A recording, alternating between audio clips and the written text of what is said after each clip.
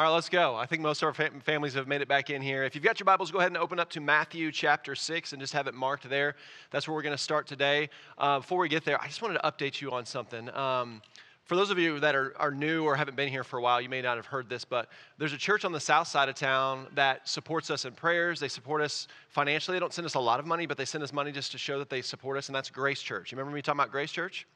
They're a Southside church that the elementary school and the schools in their district are some of the most affluent schools in the city. They don't have very many kids on free and reduced lunch and those kinds of things. And they do missions like us. They like to do missions all over the world, but they also recognize that Springfield's a mission field. Like the north side of town is a mission field that they wanted to engage in. And so Grace has done some incredible things with us. They partner with us on Power Packs. They partner with us when we got through High Street and One Sole Purpose, got shoes for every kid in the school. They partner with a lot of those things. But this might be one of my favorite partnerships so far from Grace Church. I went over there.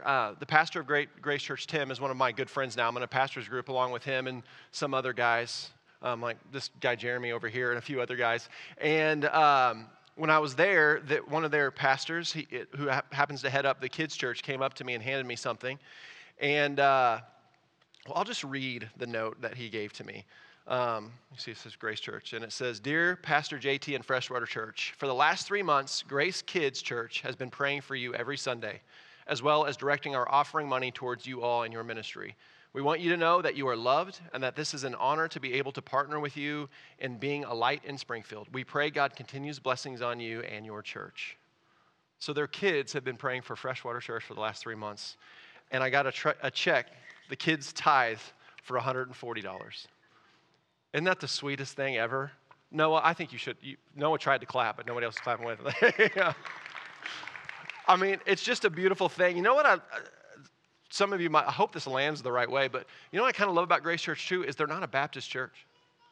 Which would be fine if they were a Baptist church, right? But they recognize, as I think we recognize, is we agree on almost everything. Like all the most important things, that Jesus is Lord and the gospel, we agree on all those things. We have these minor differences, but we're all on the same team. We're all for the kingdom of God. We all want to make Jesus' name famous. And so Grace Church has become this amazing partner. And I just wanted to let you guys know that, man, their kids have been praying for us for the last 3 months. That's just a beautiful thing. All right, so if you haven't been with us, we started a new series last week called, it's not up there right now. Gavin, where's the slide, man? I'm joking. I'm teasing. I'm teasing. I'm just joking. It's not your responsibility. No, we started a new series called Prayer last week. And we began this series not only because prayer, I think to most of us, it's pretty obvious, is one of the most important aspects of our faith in God and our faith in Jesus Christ, but because it's so difficult for so many people. And prayer is difficult for a lot of different reasons. And we can have times in our life when prayer is easier, and we can have times in our life when prayer is harder. And so it can be lots of things, whether we just know we don't pray enough, or we try to pray and we don't know exactly what to say, or things are going on in our lives like suffering or struggle or pain where it makes it hard to be motivated to pray or want to pray. We just simply feel like we're talking to a wall when we pray, like our prayers are going nowhere, that we're not really talking to anyone, even though we know we're technically talking to God. Most of us, no matter what the reasons are, wish our prayer life was stronger. We wish it was more healthy. Not only that, you don't have to look very, very far in the Christian faith to find someone who knows the Bible really, really well, but seems to kind of have like this cold, dead faith. You ever ran into somebody like that? They can beat you up with the truth of the Bible, but when it comes to love and kindness and gentleness, the fruit of the Spirit, you don't really see that in them. How many of you have ever met a person who has a deep, deep prayer life, but is also a person who is unloving and unkind? I've never encountered that person. Have you? Lots of Bible, we love Bible knowledge at this church, right? We preach the Word of God. I'm not knocking the Bible, but how many people that that have seem to have this deep connection with God through prayer are not loving in their everyday life? It seems that people with deep, deep prayer lives have a vibrant faith because prayer is really the engine that drives our faith, along with the Word of God, yes and amen, but prayer is so important. So last week we started with a simple definition of prayer, And here's what it is. Looking around the room. Let's see if she can do it again. Oh, Parker's in the back with her mom. Dang it, Parker was nailing this definition. I won't put Gabby on the spot, but is there anybody in here? Any kids? Hudson wasn't here last week. All right, I'm not going to put any kids on the spot this week, but right, here's our definition of prayer. There's lots of different definitions of prayer, right? We could go really long definitions, but we kept it simple, and here it is. Prayer is a personal conversation and spiritual encounter with God. As we talked about in our elementary kids this morning, it's not just a conversation, right, Hudson? It's a personal conversation. When we talk to God, it's got to be personal. We got to connect with God, right? So it's a personal conversation with God and a spiritual encounter with God. Prayer is talking to God. It's confessing to God. It's asking God for what we need. It's praising Him. It's all of those things. It's thanksgiving, but it's more than that. Listen, here's the most important thing about prayer that we don't think about all the time. Prayer is worship. We go to God in prayer so that we can worship Him. It's coming to God to worship Him for all that He is, for all of the things that He's done, for all the promises He's fulfilled, for all of the promises that He's promising us He will fulfill. And so in the end, as we connect with God, it's God aligning our spirit with His spirit so that we might walk in His will, right? And the things that He would want. So in short, yes, it's a relationship, but it's also sometimes, I don't know if we think about it this much, it's a spiritual, listen, almost miraculous thing. It's this miraculous encounter with God. The God of the universe who created all things, who is in all things, wants to connect with you because He genuinely and affectionately cares about your prayers. He wants to hear from you. And so today what we're going to be getting towards is our anchor text. And if you haven't been with us, our anchor text is Matthew 6, and it's in Matthew 6, and it's the Lord's Prayer. Like the Lord is going to teach us to pray through that passage, through Matthew 6. Right? So we want to have a personal connection with God. We want to know what God is doing. We want to know what it is to be a spiritual encounter. And I think we're going to find that through our anchor text in Matthew chapter 6. Now, there's going to be lots of other prayers we're going to look at other than just the Lord's Prayer in Matthew 6. We're going to use, like I said, we're going to use that as our anchor text. We're going to use that to spill out into a lot of other prayers in the Old Testament and the New Testament. But here's the thing. When Jesus, just before He gets to the anchor text of the Lord's Prayer in Matthew 6:9, in Matthew 6:6, and Matthew 5, 6, 7, and 8, He tells us first how not to pray. Before He shows us how to pray, He shows us how not to pray. So last week we looked at verses 5 and 6 in Matthew chapter 6, and we're not going to spend a lot of time here, but what Jesus made clear to us is if you think prayer is sounding good, if you think prayer is just having all the right things to say and using a bunch of holy words, if you think prayer is about you praying and other people thinking that you sound like you know what you're talking about, well, then you're completely missing the point of prayer. And the only reward, the only benefit you're going to get out of prayer is what other people think of you. And if that makes you feel good for 4 minutes after somebody thinks that you have a great prayer, well, then listen, that's your reward. But then Jesus says, but if you come to God in secret, if you come to Him when no one else is watching, no one else is paying attention, you're coming to God simply because you love Him and you long to be with Him, not only are you going to connect with God, but it says that God will reward you. What a crazy thing that is, that God wants to reward you for just coming and doing the thing that you're supposed to do. Right? But it's not about just checking a religious box, just doing the thing He wants to do. It's connecting with the God of the universe. And the thing that He's going to reward you with is more of Him. And for those of us, especially if you're a new Christian, that might not seem like the greatest reward, right? But listen, as we talked about earlier, God hates evil. Everything that's evil and hurtful and painful in this world comes from sin, comes from evil. But God is only goodness. He's only mercy. He's only forgiveness. He's only holiness. He's only righteousness. He's only all of the good things. So as we draw closer to God in prayer, we're transformed to be more like Jesus, and we experience all of these things so that no matter what happens in this life, really high highs or really low lows, we have a joy, we have a hope, we have an anchor, we have a cornerstone that can't be taken away from us. That's what we really need. We're going to see someday when we get to heaven, that's all we're ever going to really long for. That's what just to know God more, to be more like Him. That's the reward we get in prayer as we encounter Him and His holiness and are transformed by it. Well, this week, Jesus has 2 more verses for us before we actually start in verse 9, the Lord's Prayer. We're not actually getting to the Lord's Prayer until week 3 of a series about the Lord's Prayer. But it's Jesus' fault. He started off telling us what not to do. And He has something else to tell us not to do when we pray. And so if you're not familiar with the Lord's Prayer, let me just give you a little bit of context. It's in the Sermon on the Mount. It's one of Jesus' most famous sermons, and starting in Matthew 5. Right? And He talks about all kinds of things. He talks about anger and lust and adultery and divorce and money and how we give, and just goes on and on. He covers a lot of topics, but one of the topics He prays is he talks about is how we should pray. And so here's what I want to do. I want us to read our whole text that we're going to use for the series. We're going to start in Matthew 6, so go ahead and open your Bibles to Matthew 6. And we're going to start in verse 5. We're going to read through verse 15 through the end of the text, but then we'll come back and we'll focus on verse 7 and 8 today. So Matthew 6, verse 5. And when you pray, you must not pray like the hypocrites, for they love to stand and pray in the synagogues and at the street corners, that they may be seen by others.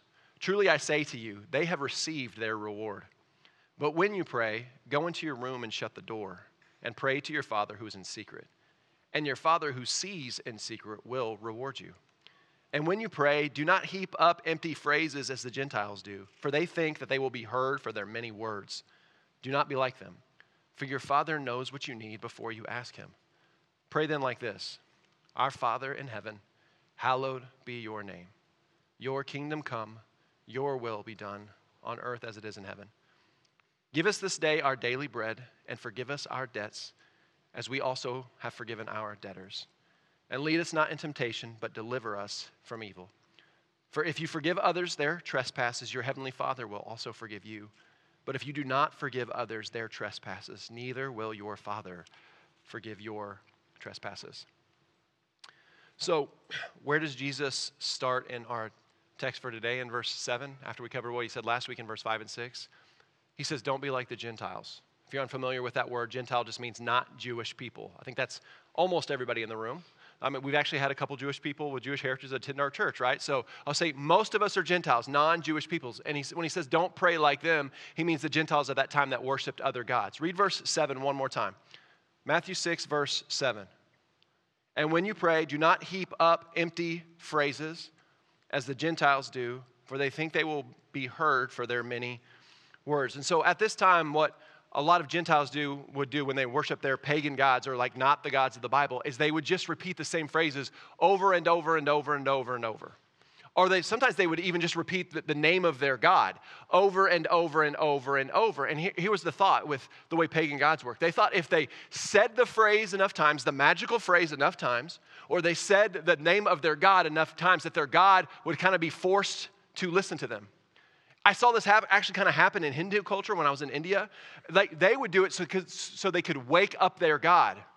If that showed, I mean, like some of us are smiling, right? Like you try not to smile, like they have to wake up their god, but that's the kind of things that they believe, right? And so they would say these phrases to wake up their god, or to make their god pay attention, or to make their god answer them. What it ended up being is they were trying to earn the answer to their prayer. Right? If they said it enough times, their God would kind of be required to answer them. And in short, they were really trying to control what their God was going to do so they could get what they wanted. It was transactional relationship with their God. They could earn the answer to their prayer. Now here's just kind of a hard truth. I think many of us have, or many of us are at risk of doing the same types of things. Maybe we're not trying to pray to wake up our God, right? I think some of us just say, if we're honest, we just kind of say the same things over and over in our prayers, thinking that's what God wants. I remember when I was a kid, and if any of you have your kids say this, I apologize ahead of time, right? But I remember when I was a kid, every night my parents would have me say the same prayer. Do you guys know what this one is? Now I lay me down to sleep. I pray the Lord my soul to keep. If I should die before I wake, I pray the Lord my soul to take. Any of you still have your kids do that? I'm about to give you a hard time, so I want to make sure. Now, first, the first thing I thought of is what in the world were my parents thinking? If I should die before I awake? That's what I'm praying every night? No wonder I had a fear of death when I was a little kid. Every night I was saying, well, if I die before I ever wake up, God, please take my soul to heaven, which is a good prayer in a way, but holy cow, way to give a kid a complex. Secondly, I was just simply repeating the same phrase over and over. Right, especially as a kid, that prayer kind of terrified me, but it didn't actually mean anything to me other than I thought that's what God wanted. I thought God wanted me to say this prayer. I wasn't really connected to that. But here's the thing. I think some of us pray in a similar way to that. Right? We might not be repeating the exact same phrase over and over and over, but we repeat the same prayers. And a lot of times there's no real heart behind it. There's no real love behind it. Here's the important word. There's no real worship behind it, because worship is rooted in love. It has to be. There's no real worship behind it. And if we're honest, we're just kind of checking the religious box. When I wake up, I'm supposed to pray. When we eat, I'm supposed to pray. When I go to bed, we're just praying because we're supposed to pray. I think even more dangerous is some of us pray believing, whether we say it or not, that God should answer our prayers. Because we've done enough, because we've said enough, because we've been good enough. Why wouldn't God answer our prayer? Deep down, it's an attitude that God is somehow kind of indebted to us. Like he's this like cosmic genie that we make our wish, and if we wish hard enough and we're good enough, that he's kind of required to answer that prayer that we want, or he's not really good. Now, in this room, I don't think any of us would say that. I don't think any of us would take that one too far, but I think there's been plenty of us in this room that said, I've prayed this long enough, and God, I've done enough, and I've been good enough, and I gave my life in this way. Why aren't you answering that prayer? And listen, we've talked about before, God can handle your anger. God can handle your struggle. God can handle when you cry out to him and say, God, why aren't you doing this? Listen, God can handle. There's prayers like that in the Bible from really godly people, right? So I'm not saying if you're angry with God because he's not answering your prayer, that somehow that's a disaster, right? But it is a disaster if we start feeling like God's indebted to us because of things that we've done. Because of things that we've done. Because if he doesn't do those things, he's not good. You know what I think the biggest problem with those kinds of prayers is? It's just pretty simple. It's just not worship. Right? It's not being drawn into the glorious presence of our Savior and King. It's not growing our personal relationship with him, and it's certainly not having a spiritual encounter with God. It's a transactional relationship. It's a transactional relationship. And as I've said in this series already multiple times, if you're there right now, listen, it's okay. It's okay. Today's the day just to recognize that and maybe repent of that. And realize in the end, we don't have that much to offer God because of much as we think we've done good or we've earned certain prayers, we've done so much more for God to never answer our prayers. That's why Jesus Christ had to come. That's why he died on the cross. That's why we celebrate communion. We could never pay back the debt that we've given to God because just look at the 10 Commandments. We can't follow, hey, do not lie. Simple. But how many of you in this room are liars? Everybody raise your hand. You've lied. We've broken his law. We can't do the simplest things consistently over our lifetime. How dare we think that God owes us something? But what a gracious God we serve that he tells us that we can repent of those kinds of things, come back to him, and he's ready and waiting to hear our prayers, connect with us, to love us, and to show us the way forward. Now, all of that being said about heaping up empty prayers and repeating the same things over, I don't want you to hear me say today that we can never repeat the same things in our prayers, because I'm not saying that either, right? There's a very healthy way to do that. I think I've told you before that when I pray, I have repeated the same verses and passages over and over and over in my life because they draw me into the presence of God. Like, I worship God when I think about these things. Like, I've told you, like when we were going through our Philippians series, I've told you, I've repeated Philippians 4, right? Do not be anxious about anything, but everything with prayer and supplication, right? Offer your requests to God, and the peace of God that surpasses all understanding will guard your hearts and minds in Christ Jesus, right? Can you tell that I might have thought about that passage a couple times? I told you I probably repeated that in my heart and thought about that and prayed over that 10,000 times. But it's not an empty phrase to me. You see the difference? Like, I need that prayer. When I get worried, when I get anxious, I need to be reminded that God's peace is more because it doesn't feel like it's more. So I need to go to God in prayer and be reminded. I pray Romans 8, stuff in Romans 8 all the time. Right? Do not operate in the flesh, but operate in the Spirit. And all of that means I have to be reminded all the time that I am a child of God, bought by Jesus Christ. I'm a fellow heir with Christ, and nothing in all creation can separate me from God's love. I think about and pray about that all the time. Galatians 5, the fruit of the Spirit. Love, joy, peace, patience, kindness, self-control. I think about what the fruit of the Spirit is and how I want to walk in the fruit of the Spirit, and that I need God's help to walk in the fruit of the Spirit. I think and pray about that all the time. That's not what Jesus is talking about, right? It's empty phrases, but these mean so much to me. In Deuteronomy 6, we have a passage called the Shema, and really what it is, it's our introduction to what Jesus says later is love the Lord your God with all your heart, your soul, your mind, your strength. And it says that should be written on our doorposts. We should teach it to our children. We should talk about it and think about it and pray about it all the time. This is not that we never do this. No, it's about worship is what this is about. We need phrases, we need passages, we need those things to be reminded, but it's how we're approaching it. So here's the real problem for many of us. We'll go back to what we said at the beginning.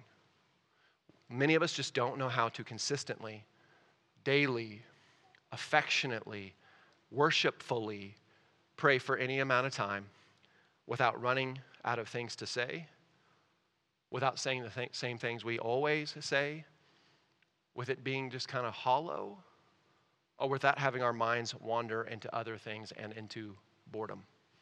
Does that sum up a lot of the things that we struggle with in prayer? There's more. We talked about it at Life Group this week on Wednesday. We talked about how all these things are real problems for people who are brand new to the faith and for people who've been in the faith for 40 or 50 years. We all struggle with some of these different things, if not at times, all the time. So what's our answer? What's our answer to these problems? I think our answer is twofold. One, we truly learn to pray from Jesus.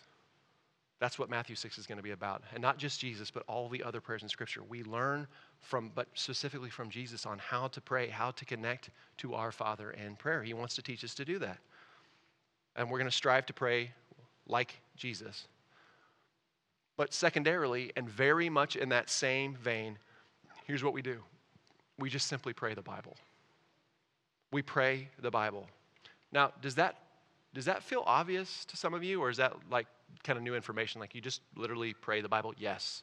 Literally just pray the Bible.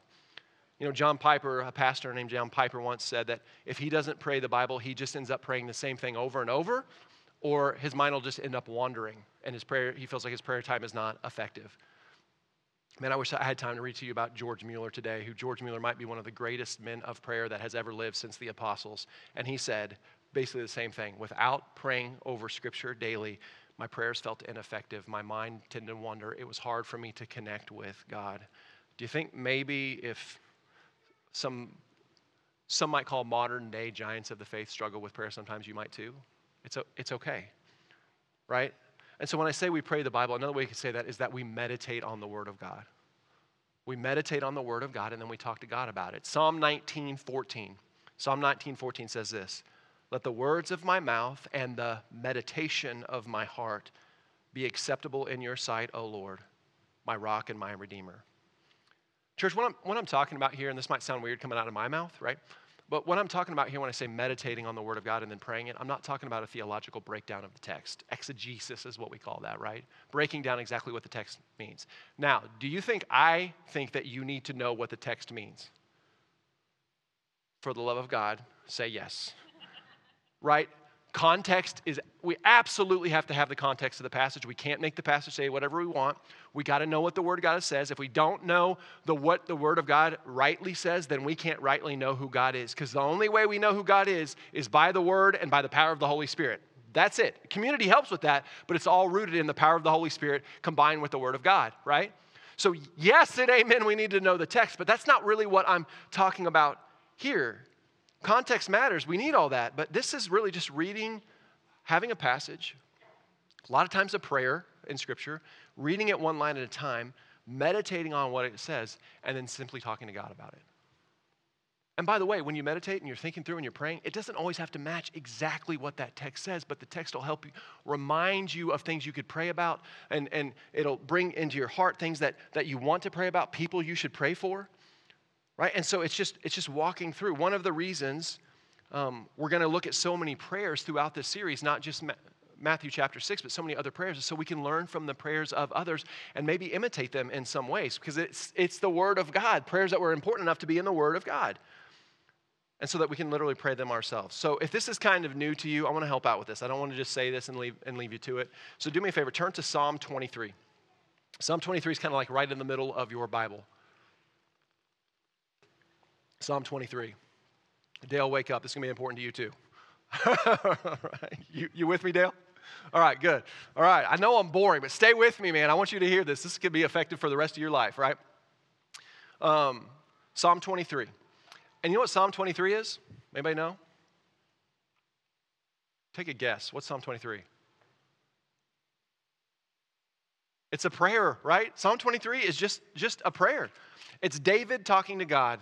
It's a prayer that he wrote down. And so here's what I'm going to do. I'm just going to read the first two verses. I'm going to start off with just reading the first verse so you can see what this means. I'm going to read it. We're going to meditate on it for a second, and then I'm going to pray. You ready? Verse 23. This is a famous psalm. That's why I picked it. The Lord is my shepherd, I shall not want. Now, I know some of you read that like, how can I pray over that? But here's what I mean by meditating. You don't just read it, you think about it. Like, Lord is my shepherd. Well, what is a shepherd? What does a shepherd do? A shepherd protects. A shepherd guards. A shepherd makes sure that the sheep are taken care of, that they have all that they need. Protects them from wolves. Sheep in community in some ways are kind of intelligent communally, but individually they're dumb. And sheep will wander off and they'll get themselves in trouble. Right? And so a shepherd does all of these things for his sheep. And this right here says, the Lord is my shepherd. I will not want, meaning he'll take care of my needs. And so you just think about what that really means, that the Lord is my shepherd. The Lord wants to take care of me. And the Lord wants to guide me to where I need to go. And he wants to protect me. He wants to guard me from the wolves out there, from the evil one, from the world that wants to corrupt me, that wants to take me down. The Lord wants to give me what I need. The Lord doesn't want me to wonder all the time the next day how I'm going to be provided for. He wants to provide for me. The Lord's my shepherd. So let's pray together. Heavenly Father, we thank you for being our shepherd. God, I think all of us in this room sometimes realize that we just get lost. Maybe it's in our own minds, maybe it's in our desires, maybe it's in this life, we just get lost. But God, thank you that you're there guiding us back and protecting us, calling us back to the flock, calling us back to where we need to be. God, I love in your word how it says that you want to guard our hearts. God, not only do you want to protect our lives, but you want to guard our hearts from the evil that's in this world, from our own desires that will lead us astray, from our own sin. Not only that, God, that you want to provide for us what we need. God, I pray that you would help me. I'd pray you'd help us to believe that. Jesus, we thank you that you present yourself as the great shepherd, that Jesus, you are the fulfillment of this statement in this verse. You're the fulfillment of this prayer, that you came so that you could be our great shepherd, so that no matter what, we can know that you are for us, that you are with us, that you're protecting us, that you're guarding us, that you're guiding us through the power of your Holy Spirit, that we have everything that we truly need in you. Help us to believe that, Lord. Because God, sometimes it's hard to believe that you are everything that we need. In the end, that you are it, that you are the great shepherd, that we just look to you because we are the lost sheep, but God, God, you are. And God, I know there's also so many people in our lives that need to know this, that need to believe this, that they are lost, they are wandering off, and wolves are going to devour them. This world and their desires and sin are going to devour them, yet God, you call them to come to the flock, come to the family, and be under you, our great shepherd. And so God, I pray that you would give us motivation to reach out to people who don't know you, so they might love you and so they might know you for who you are, our great shepherd. Jesus, we thank you. Amen.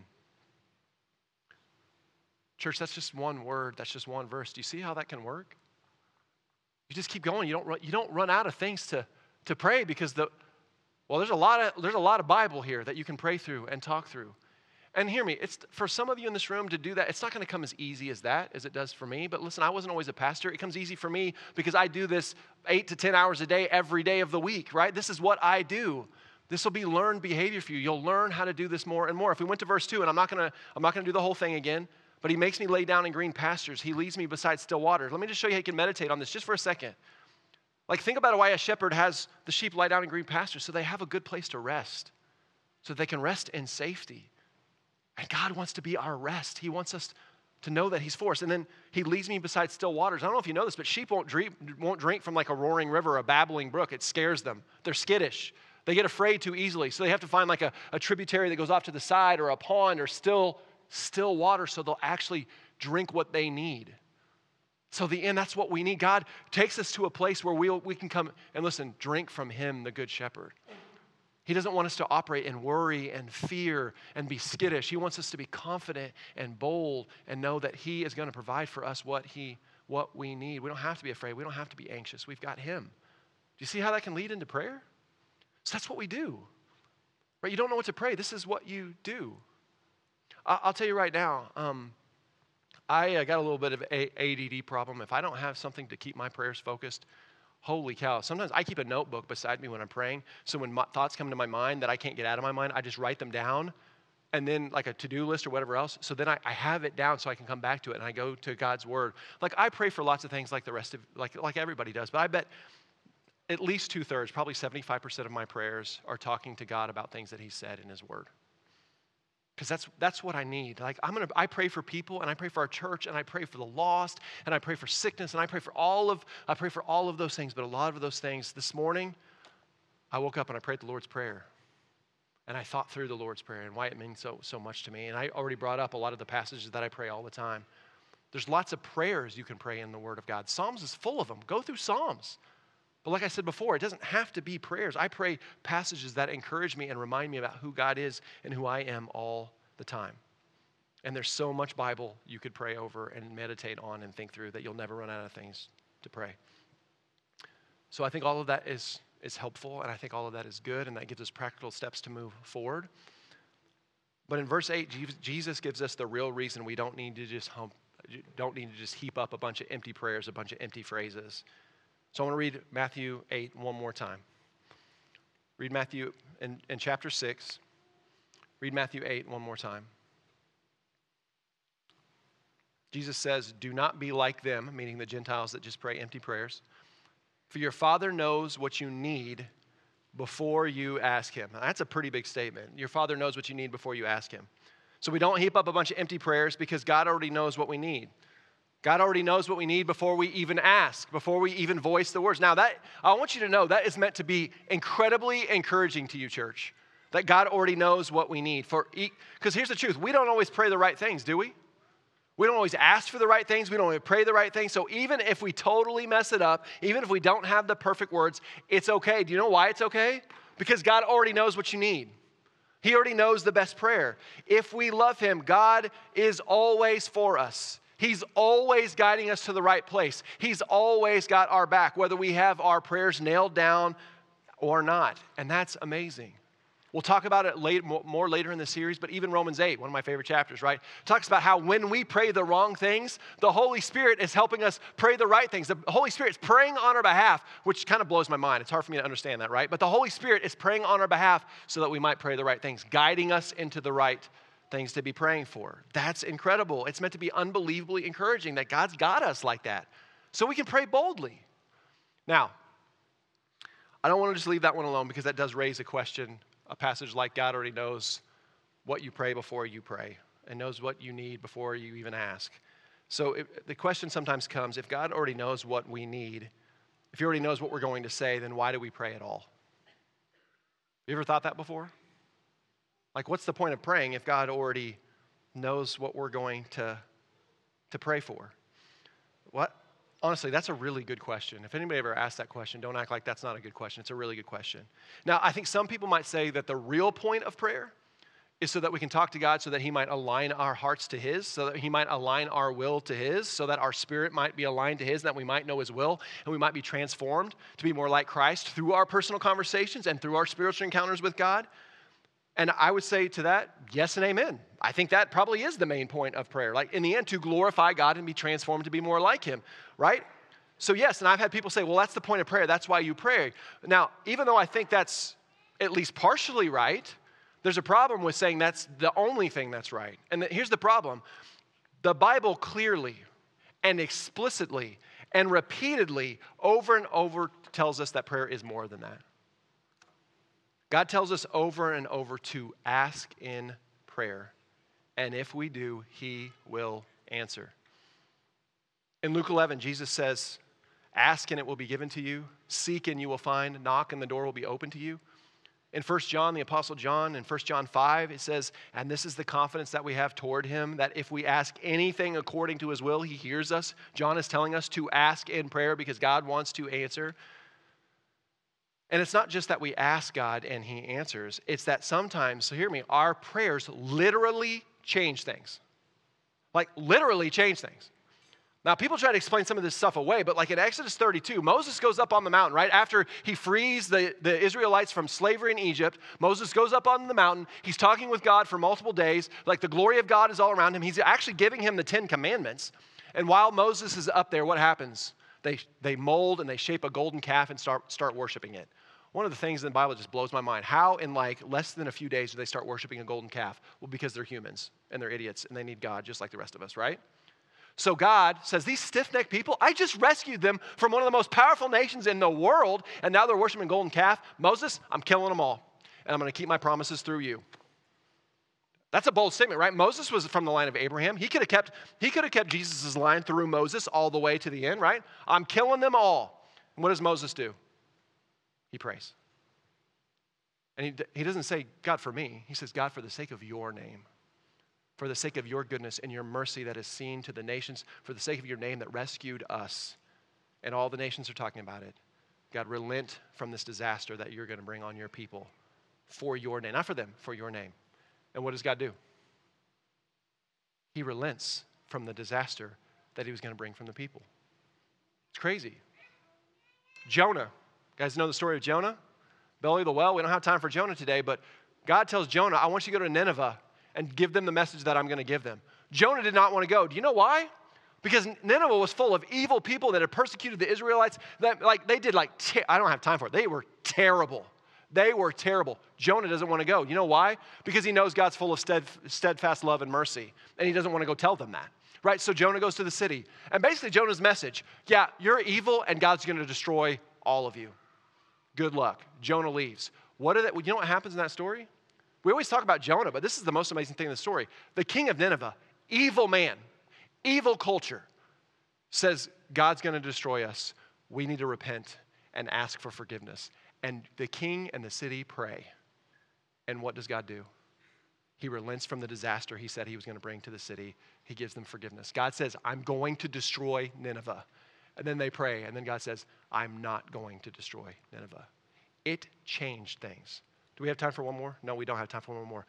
Read the story about Abraham and Sodom and Gomorrah. When he's like, God, you're going to destroy this city, save it for 50, for 40, for 30, for 20, for 10, for 5. Every time God's like, okay, Abraham, for you. Okay, Abraham, for you. Okay, Abraham, for you. Over and over. We could just keep going. I had so many more. I mean, there's prayers from Elijah. There's prayers from Joshua. There's prayers from Peter. There's prayers from Paul. There's all kinds of things where like prayer literally changes things sometimes. Not all the time, but sometimes. Now, just quickly, we also have instances of God answering prayers with a different answer. And you know what that answer is? No. Because he's good. When Jesus is in the Garden of Gethsemane, and he says, Father, if there's another way, is there another way? What's God's answer to Jesus in the garden? No.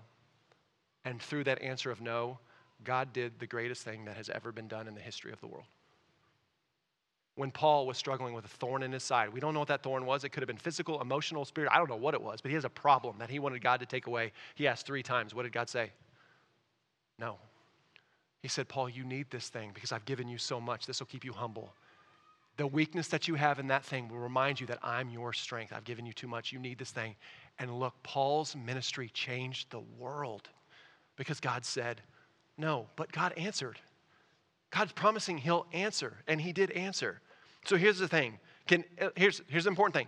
Can anything in all of creation change God's sovereign control, omniscience, omnipresence, and rule over all things? Can anything change that? No. God is unchangeable. God is unmovable, right? You remember that. He's unchangeable and he's unmovable. But do we see from the Word of God that sometimes prayer literally changes things and sometimes even changes what God says he's going to do, including changing things in the physical world? Yes, absolutely it does. Now, how can those two things coexist? God be completely sovereign and in control of all things, and yet our prayers can literally change things. How can those two things coexist? I don't know, but they do. It's a mystery of how God works. And listen, I'm telling you, it's one of the best mysteries ever, right? Because God's love for us is so great, his mercy for us is so great that he is truly, listen, he's invited us in. Listen, we can't change God's ultimate plans. We can't change his plan to redeem all things and to redeem the whole world, yet somehow God allows our prayers to matter and to matter significantly. That's good. Everybody's looking up there. I'm like, did that just pop up? Okay, yeah, keep reading that, right? But God has made it so our prayers, they matter. And listen, if our prayers didn't matter, our faith and our prayers would just feel hollow, wouldn't they? It would feel pointless. And by the way, some people feel that way. They're like, if God already knows what I'm going to pray, why would I even pray? And they lack the motivation to pray. But the thing is, he is in complete control. But he's invited us in to be a part of his plan of redemption, and our prayers matter, and they change things. But also find confidence in that, because can you imagine If God said yes to all of our prayers, what a disaster that would be. I can't even imagine. Isn't there a movie that's about that? I don't remember, but I think there's a movie. It's like God said yes to all the prayers, and it's a complete horror show. Like, it would be a horror show. I think we would live in paralyzing fear if God answered all our prayers, because it would be such a disaster. So in the end, the fact that God is fully sovereign, but also invites us to partner with him in prayer so that we might experience who he is and his grace, is one of God's greatest gifts to us. God's greatest gifts to us.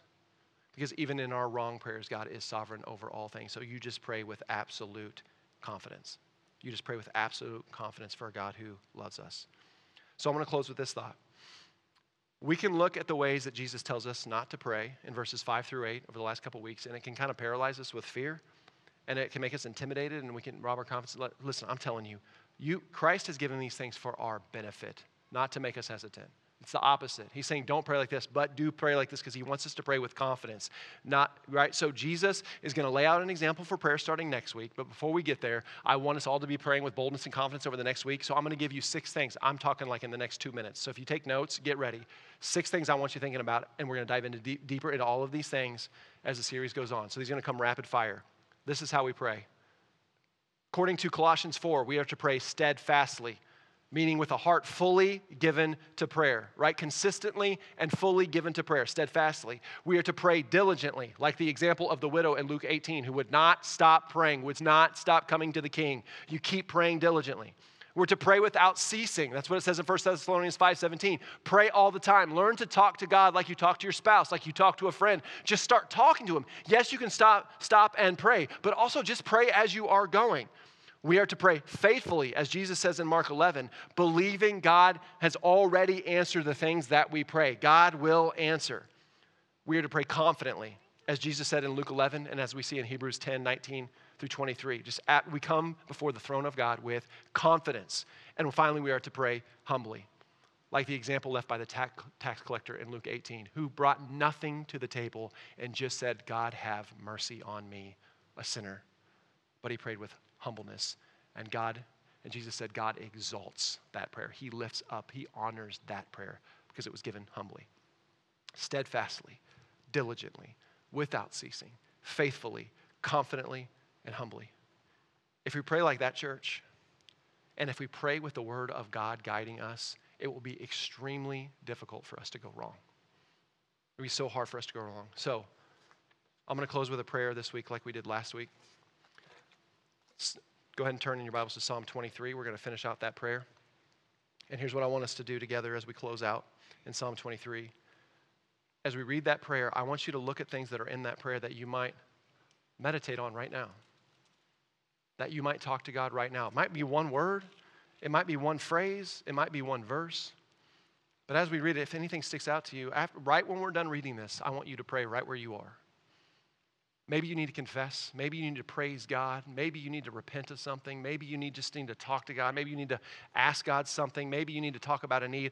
Or maybe you just need to pray the words that are in this prayer right here because you have nothing else to say. But let's use this to stir our prayers, because some of us have not prayed in a long time.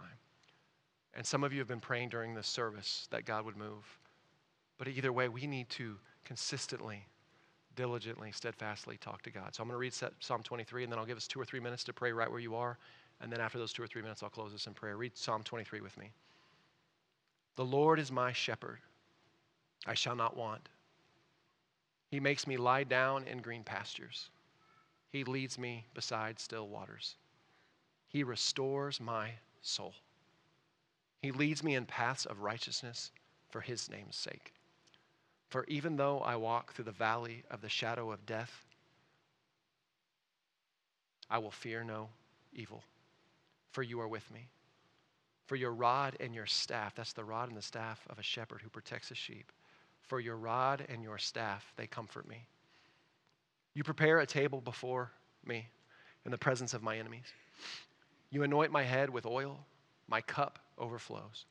Surely goodness and mercy shall follow me all the days of my life, and I shall dwell in the house of the Lord forever.